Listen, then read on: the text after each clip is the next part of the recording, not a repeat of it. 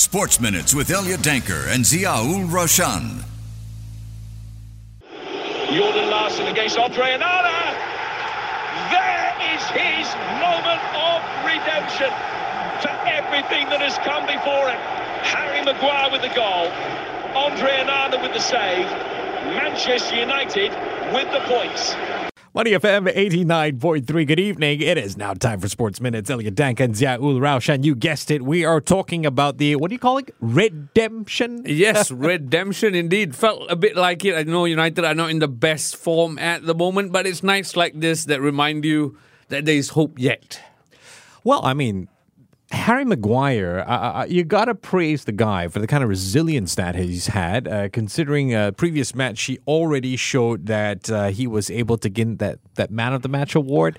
And then now, yet another resilient performance from him. Yeah, certainly resilient, right? Went up, did well in defense, went up and got the goal for Manchester United, which eventually proved to be the match winner. So really pleased for Harry Maguire, especially considering everything he's had to go through in the past year, losing his captaincy, people questioning his price tag. So it's really good what's happening here, and I hope it continues. I hope he gets an updated rating for the next update of EAFC 24.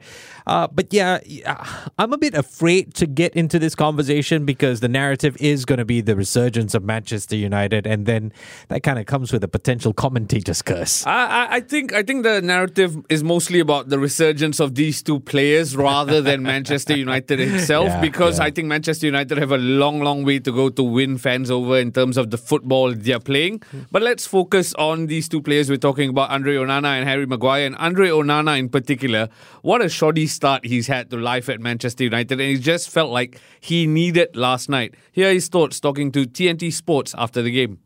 A huge save, nerves of steel. What was going through your mind in those last seconds? Just doing my job, It was important for us to win against a very tough team. I'm happy for the victory. We did a very good game. Great goal from the big guy, from Mari. Yeah, I'm very happy, and we have to continue like that. It feels like a story of resilience, particularly after what's happened in the first two games in the Champions League. Yeah, of course. But like I always said, we are Manchester United. We are very, very big club, big players. So it was just a matter of time. Now we have to continue like this. And when I see the way we are working, I have no doubt we'll make it. I'm okay with him. No issue. I mean, that Cameroonian accent is good for me. Yeah, it's lovely, and it's so candid the way he speaks, right? Like, it's so, I'm just doing my job, those kind of stuff. And those are things you want to hear a player say because you know they're pulling in the right direction. I watched the game live and I just had this inkling that it was going to be Onana's moment. Obviously, hindsight is 2020, and I'm sitting here saying this. One hand save. He's a bit unorthodox in the saves he makes, and it's not just the penalty he saved. He bailed us out a couple of times because Manchester United, especially in that first half, was shockingly poor, which we'll talk about later. Okay, I agree that a lot of people will be talking about Andre Onana. I personally feel it's still too early, even though he's made all those mistakes. Come on, Fabian Barthez, Massimo Taibi could have given more of a chance. Even David De Gea, right? But I really want to focus on Harry Maguire. I think this is a lesson for all of us. I mean, the fans are horrible. The way they can turn on a player. And I hope he doesn't make one stupid mistake down the road, because it can happen. And then just like that, all the good is gone. Exactly. And Harry Maguire in the past couple of weeks has proven why he was so important to that year we made it to the Europa League final under Ole Gunnar Solskjaer as well, right? Now you talk about it meaning wider things in life. I think he's done well to control what is within his control. He's let everything else outside him go on, but he's controlled what he can. And here's what he had to say after the bit of a renaissance he's having at Manchester United. What does it mean to you as well, Harry, personally, to hear this crowd singing your name? No, it's amazing. I think, like Andre said, this is Manchester United. This is one of, if not the most scrutinised club in the world, and when you're not quite on your game, it gets picked up, it gets analysed, and listen, I'm really proud and pleased the way I've acted over the last 6 to 12 months, and I've been given an opportunity now, and I just want to be here to help the team and to get this club back to where it should be.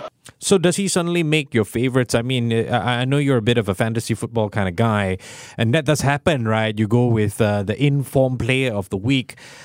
We as fans, we are very fickle. Yeah, I think that's been proven quite honestly, especially in the past couple of weeks, we tend to be quite fickle in that sense. Everyone's jumping on, Maguire, don't get anywhere close to my Manchester United team now. It's like Maguire needs to be the first name on that team sheet. Well, first or second name in that team sheet. I think he's done well to wait for his chance. And then when he got that chance, he's taken it with both hands. Even Erik ten Hag had glowing things to say about him post-match as well. And that's quite impressive because we know Ten Hag had question marks about Maguire's ability to play his style of football. So I think there's a bit of learning going on above and beyond the mental resilience that Harry Maguire has shown. Erik ten Hag also under scrutiny, right? Well, he uses a word that is so typical of any manager. He was speaking to TNT Sports. Here's what he had to say post-match. Are you struggling a little bit to find the right balance of the team, the balance in midfield especially, because we know Christian is a brilliant footballer. Amrabat, I think you played to be more on the defensive side. Is it a bit of a struggle just getting the balance of the team right at the minute, especially in midfield? Of course. Every time we have to change the back.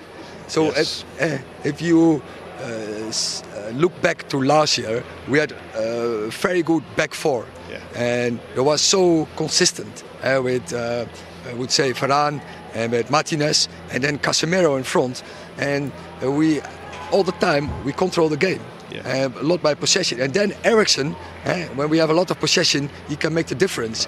And I think in this season, every time we have to swap and make adjustments in the back, and then the routines got away. Then the midfield open up, and then you're right. We struggled on with to get the right balance. I'm sure when we get the routines back.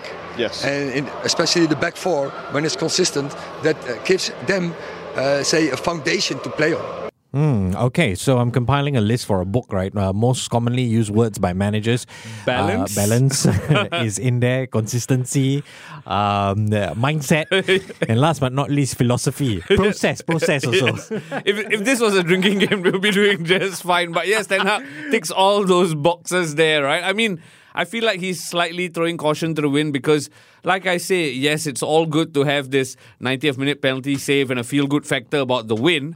But overall, Manchester United still look very, very laborious. And that doesn't bode well because next up for Manchester United is mighty Manchester City. Ooh, la la. What I was at a dinner over the weekend and so a friend of mine, he had his 11-year-old kid there. And this boy loves playing FIFA, now known as EAFC, and talked about football teams. So they're going to the UK later part of this year, and he is going to bring his son on a trip of his version of what London should be. So talked about football clubs. The dad supports Newcastle because went to school. He's Singaporean, but went to school in the Tyneside area. Asked me who I support, and I went, Manchester United. And the boy goes, what?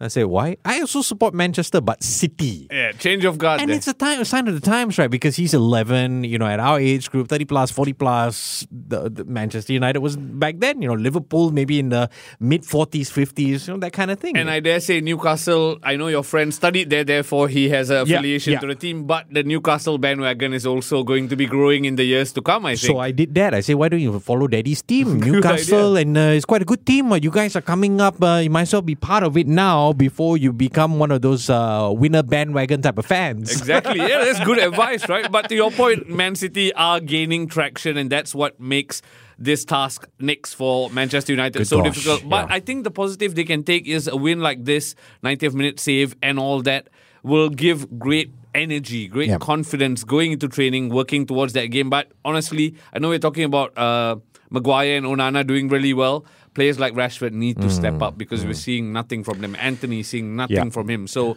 question marks really still arise about Manchester United. I mean, they look like they could be next on the hit list from the fans, right? It's the only saving grace out of all of this is Jadon Sancho is nowhere near that because he's simply not playing. Looks like he's out of there in January. I don't see any sign that he's going to help provide any resurgence. Exactly. He should learn from Harry Maguire. He probably should, right? Who would have thought you would say that? Learn from Harry Maguire. But here we are. I should learn from Harry Maguire. I think we all can take a book out of Harry Maguire's page. But fair play to Maguire and Onana for Manchester United's sake. Hopefully they remain the cornerstones of this slight redemption. I'm not going to wholeheartedly say this is the renaissance, this is a redemption. There's still time to We'll go. see the City game first because we'll probably change our tune then.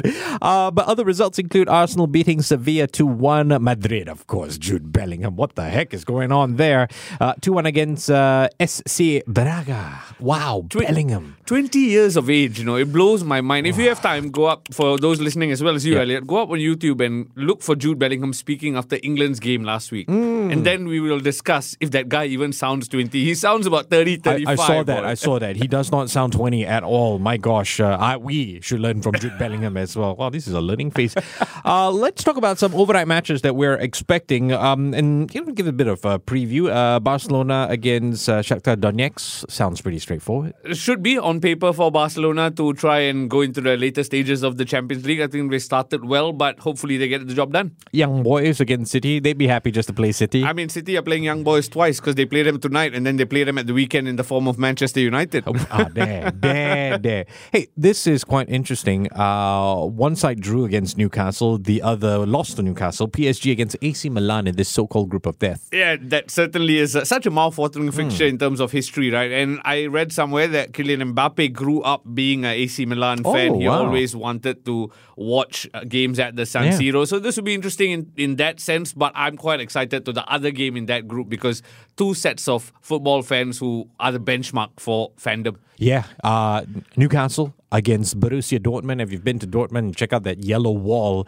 I'm kind of part of the Dortmund fan club here in Singapore. It's such an amazing environment to be in. It's such a family environment to be in. And you look at Newcastle, not much different. Same also. Exactly. So the yellow wall is going to face the black and white wall overnight. Yeah. And I think that Newcastle at this point are just such a feel-good club. And when you switch on your TV to watch Newcastle, right, the audience noise comes through all the way to Singapore, which I find quite mad. And I love the coach representation as well, Eddie Howe. What a eloquent guy. And he's not too old as well, so you feel you can relate to him. Exactly. So it's quite exciting, this Newcastle project. And after they caught the eye with that fantastic result against PSG last time out, you hope they do the same against Dortmund because I'm a bit of a romantic lover of the game, and I used to grow up watching Sir Bobby Robson take Newcastle into the later stages of the Champions League. It'd be nice. It'd be nice that happens. It really will be. But yeah, some mouth-watering ties, and we'll talk about football again tomorrow. Should there be any interesting stories or developments with regard to this Champions League night? There always is. It's the UEFA Champions League, right? Sports Minutes on Money FM 89.3.